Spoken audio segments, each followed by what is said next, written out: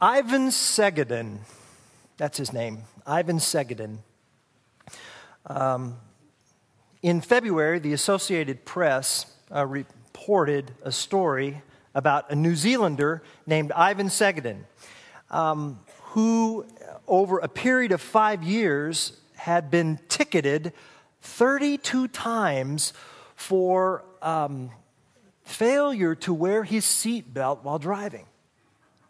Just absolutely didn't want to do it and refused to. And even though he paid all of those citations, he just flat refused. To the point where he decided to rig a fake seatbelt. Okay? Fake seatbelt, so that he could just get in the car and it would just kind of plop over his shoulder and give the appearance that his seatbelt was fastened so that he wouldn't get citation number 33. And it was working. I mean, the ruse worked. He was able to deceive law enforcement officials who by then were kind of on the lookout, for Ivan. It's easy money, right? Easy money, Ivan. He wore that fake seatbelt and he was able to fool the law enforcement officers. And it worked until he was in a collision. And his head was thrown into the steering wheel and he was killed. And the coroner said this.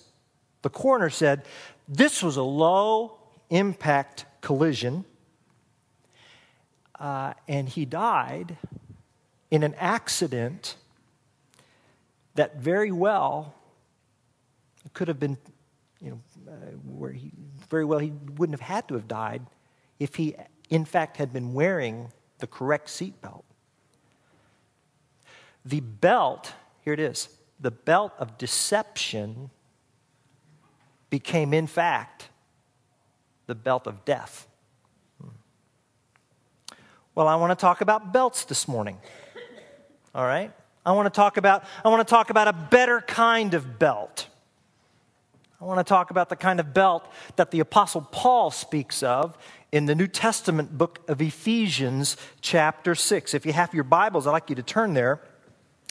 And I want us to read Ephesians chapter 6, verses 13 and 14, where we see what this belt is. Now, this belt is a part of catalog of armor that the Apostle Paul describes in Ephesians 6, verses 10 through 20. It's at the close of the letter to the Ephesians, a letter to Christians living in ancient Ephesus, which is on the western side, the coastal town of modern-day Turkey. And Paul was at Ephesus for 3 years, and he had a wonderful ministry there. And Paul is in Roman prison when he writes this letter. Actually, he's in a rented house, Acts chapter 28 tells us. And he's under house arrest in the city of Rome for the gospel. And he is chained to a Roman guard, all right? And so he's looking at this guard, and then, of course, he has his Old Testament heritage, drawing from the Old Testament book of Isaiah, describing Yahweh as a warrior who fights for his people. And he lists then this armor of God. And he does this because he wants the Ephesian Christians to know that the new society, the new nation, the new race, from all of the races and tribes on the face of the earth, this new race that God has created in Christ, this new society, new community, new race has an enemy. And God's people need to stand against the enemy. The war has been won, but the war is not done. Satan has been defeated, but he has not been destroyed. And so God wants his people to stand, Paul says. 6:13, therefore put on the full armor of God so that when the day of evil comes, you may be able to stand your ground, and after you have done everything, to stand. And then he says in verse 14, and here's the belt. Here it is, heads up. Stand firm then with the belt of truth. The belt of truth buckled around your waist. The belt of truth. I want to talk about the belt of truth this morning. What does Paul mean when he talks about the belt of truth? When he lists the armor, belt of truth, breastplate of righteousness, I mean, that's packed with imagery and meaning and symbolism. So what is going on in Paul's mind when he talks about the belt of truth? Why a belt? Why does he say belt of truth? Why not the javelin of truth? Why not the bazooka of truth? Well, he wouldn't because they're Roman soldiers. But, why the belt of, is there something significant about that specific article in the armor? We're going to see. And then why truth? Why does he first talk about truth? Why doesn't he say the belt of peace or the belt of patience? Why that? And we're going to talk about that too. And then we're going to talk about what would God's people look like when they are belted up, when they are buckled, when they have the belt of truth fastened around their waist. Okay? What? So what? Now what? That's where we're going. First, the what? The belt of truth. Why does the Apostle Paul talk about the belt of truth? Well, in the armor of God, in the Roman armor, and I've got some pictures here. This is what a Roman soldier would look like. You can see the belt there. It's amazing. You get a bunch of scholars in a room and trees give their lives trying to discern what this thing of belt is. But here's the consensus, that the belt that the Roman soldier wore, the main purpose of the belt, since they didn't wear pants back then, the main purpose of the belt was the soldier would take the cloak or the tunic and tuck that cloak or tunic into the belt, which signified that the soldier was ready for combat. The soldier was belted up. The soldier was buckled. The soldier was braced, ready to charge, ready to attack, ready to fight, ready to face the enemy. And the way Ephesians chapter 6, verse 14 is written, it says, stand firm with the belt of truth buckled. And the idea is that this is something that the soldier has to do. The centurion's not going to buckle your belt for you. The belt is provided, but the soldier has to see to it that belt is buckled and fastened and snug, so that when the day of battle comes, when the enemy is charging, the soldier doesn't have to think. You go out there, even in sports today, where belts and braces are used. Say even football, those shoulder pads strapped. They don't, you got to have those things fixed to your body so that once they're fixed to your body, you don't have to think about it. You can just play ball. And that's what we're looking at here. The soldier's belt is fastened and strapped, and it provides security, and it provides a confidence. It provides assurance. It's the equivalent of the athlete's ready stance. When that soldier is belted up and buckled up, that means the soldier is prepared to fight, doesn't have to. If the soldier has to think about the equipment, then that's yet another enemy to have to fight, right? The enemy's right here. You don't want your equipment flopping all over. You're going to be tripped up, entangled, and vulnerable. You get fastened up and tightened up, and you get ready. That's what that belt means. Paul uses the word belt to signify that the Christian soldier is prepared and ready to fight the enemy. The belt. The belt of truth. The belt of truth. Why not the belt of peace? Why not the belt of patience? Why not the belt of joy? Why the belt of truth? Is Paul teaching us something that's elementary, something that's fundamental about truth, of its necessity to be belted up and fastened to and fixed first, so that we may then have the freedom to fight and attack? Is there something there about truth? Truth? Be belted up, be constrained and restricted with truth. With truth. Now that's kind of odd, isn't it? Think about it for a moment. Being restricted by truth, being constrained by truth, that's not the way our world sees it at all. Our world doesn't like the idea that truth is going to restrict me. I don't want to be restricted by the truth. I want to be free. I want to be free. I want to be liberated, but restricted by the truth? No. What do you mean by truth? Well, you go out here. Go out here to the quad if you want to do a little experiment sometime. And do a little interview with whoever might be out there. And ask the question, do you believe in this thing called, truth? You might have some people say, well, yeah, sure, duh. Or you might have some people say, truth, absolute truth, objective truth. No, that's your truth. And I've got my truth. And who are you to impose your values or your truth upon me? I want the freedom. You're restricting my freedom. And even the notion that you would believe in a faith that whose founder says, I am the way and the truth and the life. No one comes. That's intolerant. That's restrictive. You have your truth. There's many ways, many paths up to God, and that just happens to be your path. All right? How are you going to respond to that? Well, if it were me, I'd take him to the custard cup. No, if you're going to have a strenuous conversation, you might as well have ice cream, right?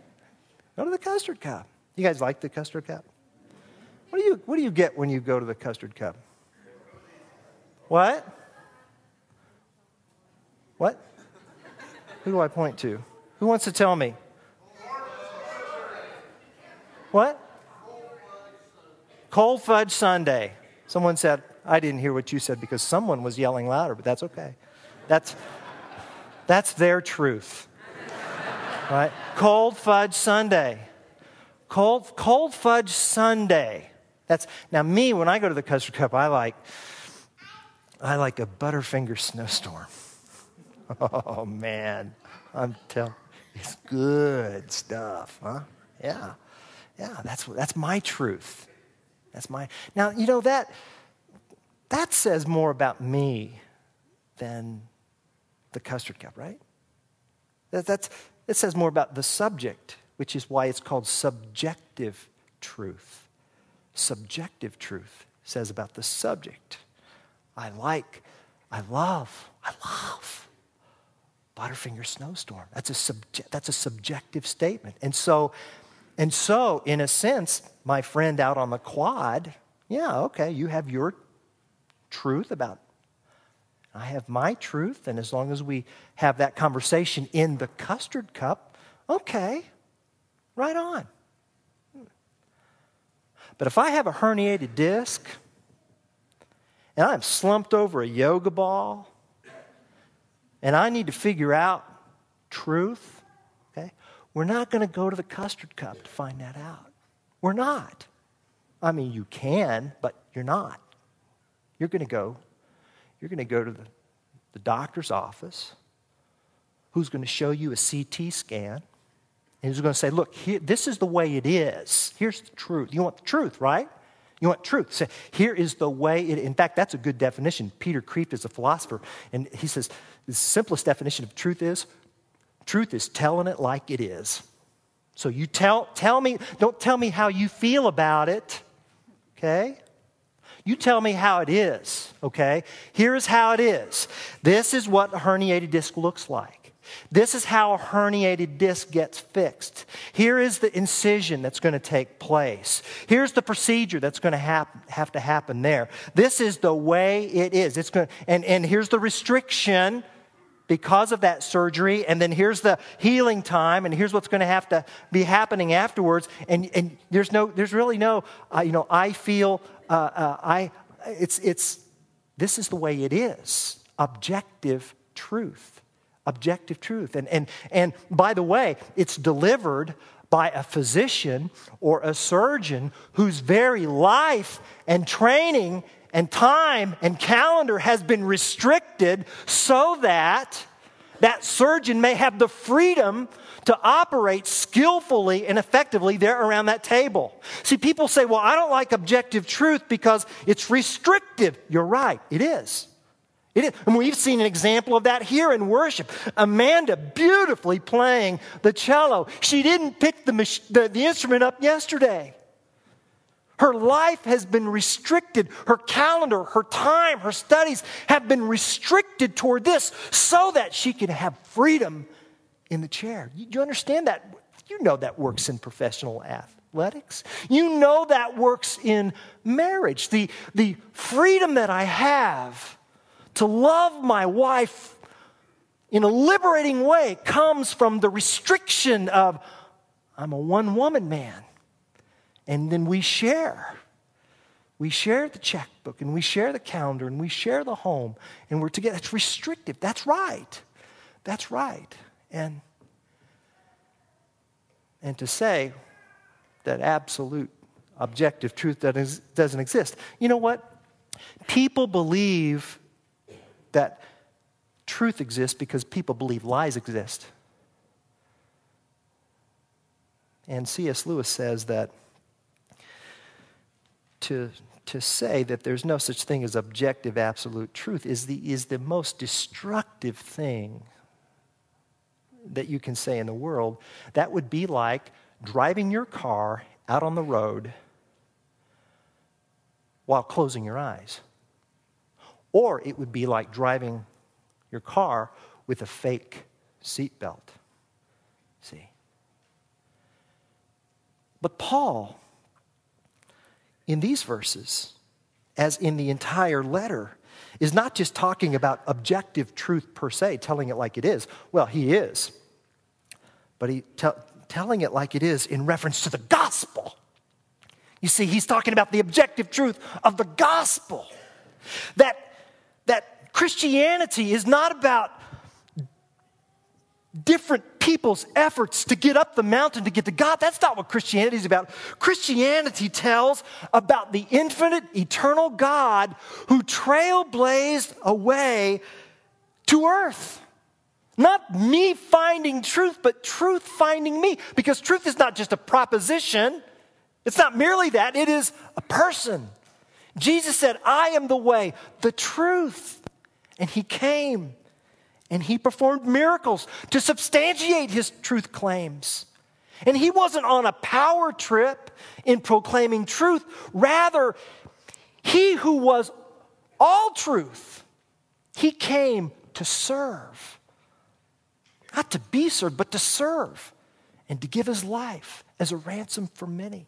And he gave his life ultimately when his very own body was buckled and braced to a Roman cross, so that by his death, in full payment for your disobedience and my disobedience against the holy God, God might through him create the new race in Christ. That is the gospel truth to which Paul teaches in Ephesians.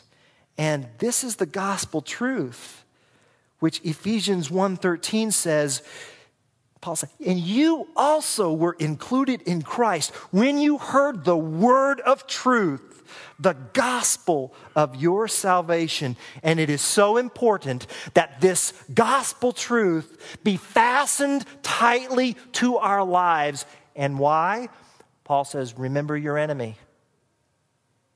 Satan is your enemy. The devil's schemes, verse 10, you must take your stand against the devil's schemes.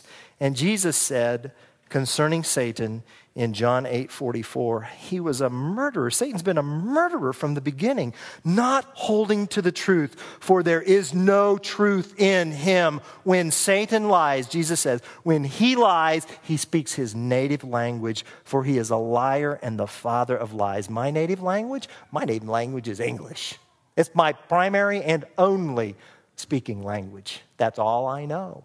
How long have I been doing that? Well, let me see. 40 45 and a half years, or, since mama. 45 and a half years, since I first uttered a syllable that became a word. Satan's been speaking his native language since creation. He's much better at his native language than I am at mine. You're not going to be able to outlie Satan. You're not going to be able to beat him in his own deception. He's just not going to work. No. And that's why Paul says truth must be fastened to our life. The gospel truth must be fastened to our life. It's our only defense, church family. Our only defense. And this is why this is so important. And look up here for a minute. God has gifted this church with so many newcomers. And I just wish I could, I've got many names that I know. I don't know everybody's name, and that frustrates me, but I know this about all of us. I know that we have lived long enough that we regret doing some of the things we've done. We've spoken words and had conversations we wish we hadn't spoken. Or we haven't done things that we really wish we had done. And we come into this room here, and what we hope, what we want you to hear is truth. But there's another voice that could very well be heard in your heart or in your life. And it's a voice that says, what in the world are you doing here? Who do you think you are? After what you said, after the thing you did, you're just a hypocrite. You're a lost cause. The best thing for you to do would be to get up and get out right now, just so you don't poison everybody else. Now you hear that voice. You hear that voice, whether you're a guest here for the first time or whether you're a charter member at this church. That is not the voice of Christ. That is the voice of your enemy, the devil. And that's why we need the gospel truth fastened and fixed and braced to our hearts and lives, because Satan is set to destroy us with his deception. We need the gospel truth, for it is the gospel, Paul says in Ephesians, the truth of the gospel says that in Christ God has forgiven me. The truth of the gospel says that in Christ I'm no longer an enemy of God. The truth of the gospel says that God in Christ has made me an heir to his kingdom. The truth of the gospel says that my relationship with God is not based on my ability to keep the commands, but Christ's ability to keep his promises. The truth of the gospel says that I am God's workmanship, that he's working and crafting and creating newness of life in my life to his glory. The truth of the gospel says that when I'm tempted, I need to depend upon his word, which warns me, don't go there. No, you're not going to want to have that conversation with that person. No, you're not going to want to meet that person in that setting. That's not going to be healthy. It's not going to be to the praise of God's glory. The truth of the gospel says that God, through Christ, enjoys me. He enjoys me. And when we fasten the gospel on our lives, that gospel protects us and supports us and braces us. And the truth of the gospel gives a preacher the confidence to be able to stand up and declare Christ. To be able to declare Christ. The truth of the gospel cleans our consciences. And you can't preach if you don't have a clean conscience. The truth of the gospel purifies us. The truth of the gospel lets us be used by God in the name of God through his son Jesus. That's the truth. It's the truth that says God restricted himself in putting on flesh and dying for his people so that his people may be free to serve and love. That is gospel truth. Do you believe that? Yeah. Are you buckled up? Are you belted up? Are you fastened? Are you held together and constrained and restricted by that truth so that you can then be free? Free to live and love as Christ. Well, that's what's going on, I think, in Paul's mind when he mentions this very powerful metaphor. The question now is well, okay, what's it going to look like? What's that look like in my life? And Paul tells us. He tells us in Ephesians chapter 5, verses 8 and 9 says, "For you were once darkness, but now you are light in the Lord. Live as children of light. For the fruit of light," here it is, "for the fruit of light consists in all goodness, righteousness, and truth." In Christ, God says his people are light. You are light. Now, what does light emit? Light emits truth. This is who you are. Therefore, this is what God says you are empowered to emit. Light emits truth. Notice that Paul doesn't say, okay, you got to cough up the truth if you want to be light. No, it's the other way around. This is who you are in Christ. Now, based on that, in faith, in trust, relying upon what Jesus says you are in him, now you emit truth. And that is why Ephesians 4:25 says, "Therefore, each of you must put off falsehood and speak truthfully to his neighbor, for we are all members of one body." You speak, this is who you are. Now, this is how I want you to speak. This is how I want you to conduct yourself based on who God says you are in Christ. So, when I tell my wife that I'm going to be home at 5:45 and I come in at 6:12, I just need to tell her the truth. I don't need to say, "Honey, you have no idea how bottlenecked Windsor Road was on my way home. I mean, they were backed up all the way to Mattis." No, that's not. "Oh, no, that was a really important, session that I was really helping someone in the name of Christ with." And, it's just, I don't need to spin the truth. I don't need to shade the truth. I don't need to hide the truth. I just need to say, you know what? I'm sorry. I should have cut that appointment short. I should have done that. I should have cut the phone call short. And then I should have explained to the person that I had made a commitment to my wife that I was going to be home at a specific time, and I didn't do that. And at the very least, I should have at least called ahead of time. See, that's truth. That becomes a part of. Why don't I just instinctively do that? Well, the reason why I would instinctively do that is because I'm a sinner. That's the main reason. But why? Because I don't want to have to hear it, right? I don't want to hear it. So I can spin it in such a way so that I don't have to hear it. Okay? I know how to spin it. I know. Your pastor's a sinner. Believe him when he says that. I know how to spin it. Okay? And I don't want to have to hear it, or I don't want to have to feel disapproval. Right? Isn't that why we do that? We don't want to have to hear it from the boss or hear it from someone. So So what am I doing? I'm getting my significance based on my level of my wife's approval at the expense of getting my significance from the approval of God, my Heavenly Father, and what His Son, Jesus Christ, has done for me at the cross. See? You are in a situation at work, and you're asked to do something unethical, or you're asked to do, and you're going to face disapproval. Or maybe you don't want to hear it. Or maybe it's a family matter, and you're going to get pressure from. What am I going to rest on? Am I going to rest on the significance that God says I have in Christ, or am I going to really just kind of jettison that and go for the approval of even my family, or make that more important? No, not even that. I've got to fasten that truth to my heart and to my life. I'm going to speak truthfully. I'm going to speak the truth in love.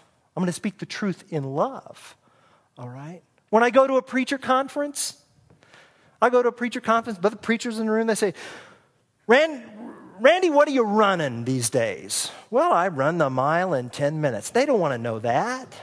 It's not what they want to know. They want to know the phrase, Randy, what are you running these days? Means, how big is your church? That's what they want to know. That's what that means. That's preacher language. That means, how big is your church? Okay, now, what sounds more successful?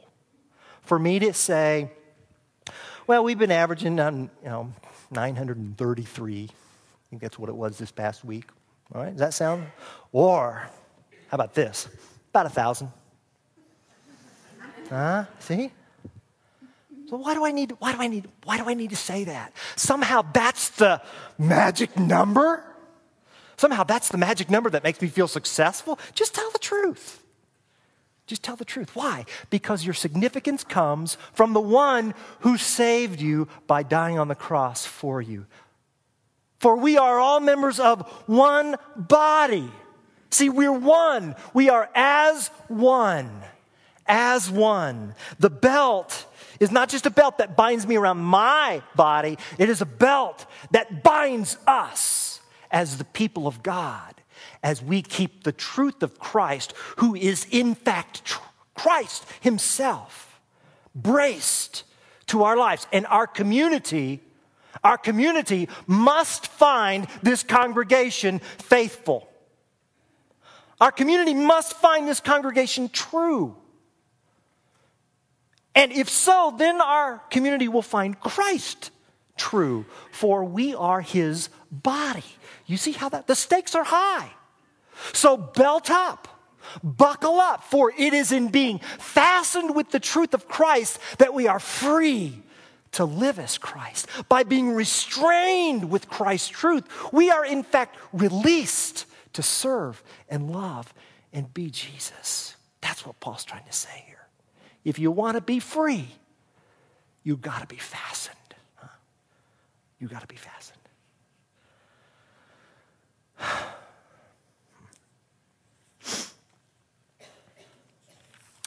Well, I like roller coasters. I like the Custard Cup, Butterfinger snowstorms, and I like roller coasters. I love roller coasters. If you ever ride a roller coaster with me, you better wear earplugs. Okay? I love the danger. I love the thrill. I love the speed. I love the turning, the going upside down, the dip. I love my stomach coming right up here in my Adam's apple. I love that. I love it. I loved over the top of the biggest tall hill, and then just that pause before you look down into this abyss. I love it. I put my hands up in praise as I go down. I love roller coasters. And you know why I love roller coasters? Because I'm fastened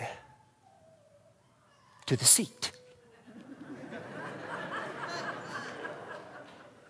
That's why. I'm fastened to the seat. That's why I love it. That's why I can do that. That's why I'm so free, because I'm fastened. I'm fastened to a seat that is fastened to a train, that is fastened to the track, that is fastened, hopefully, prayerfully, to the earth. And because I'm fastened, I'm free. Are you fastened to Christ?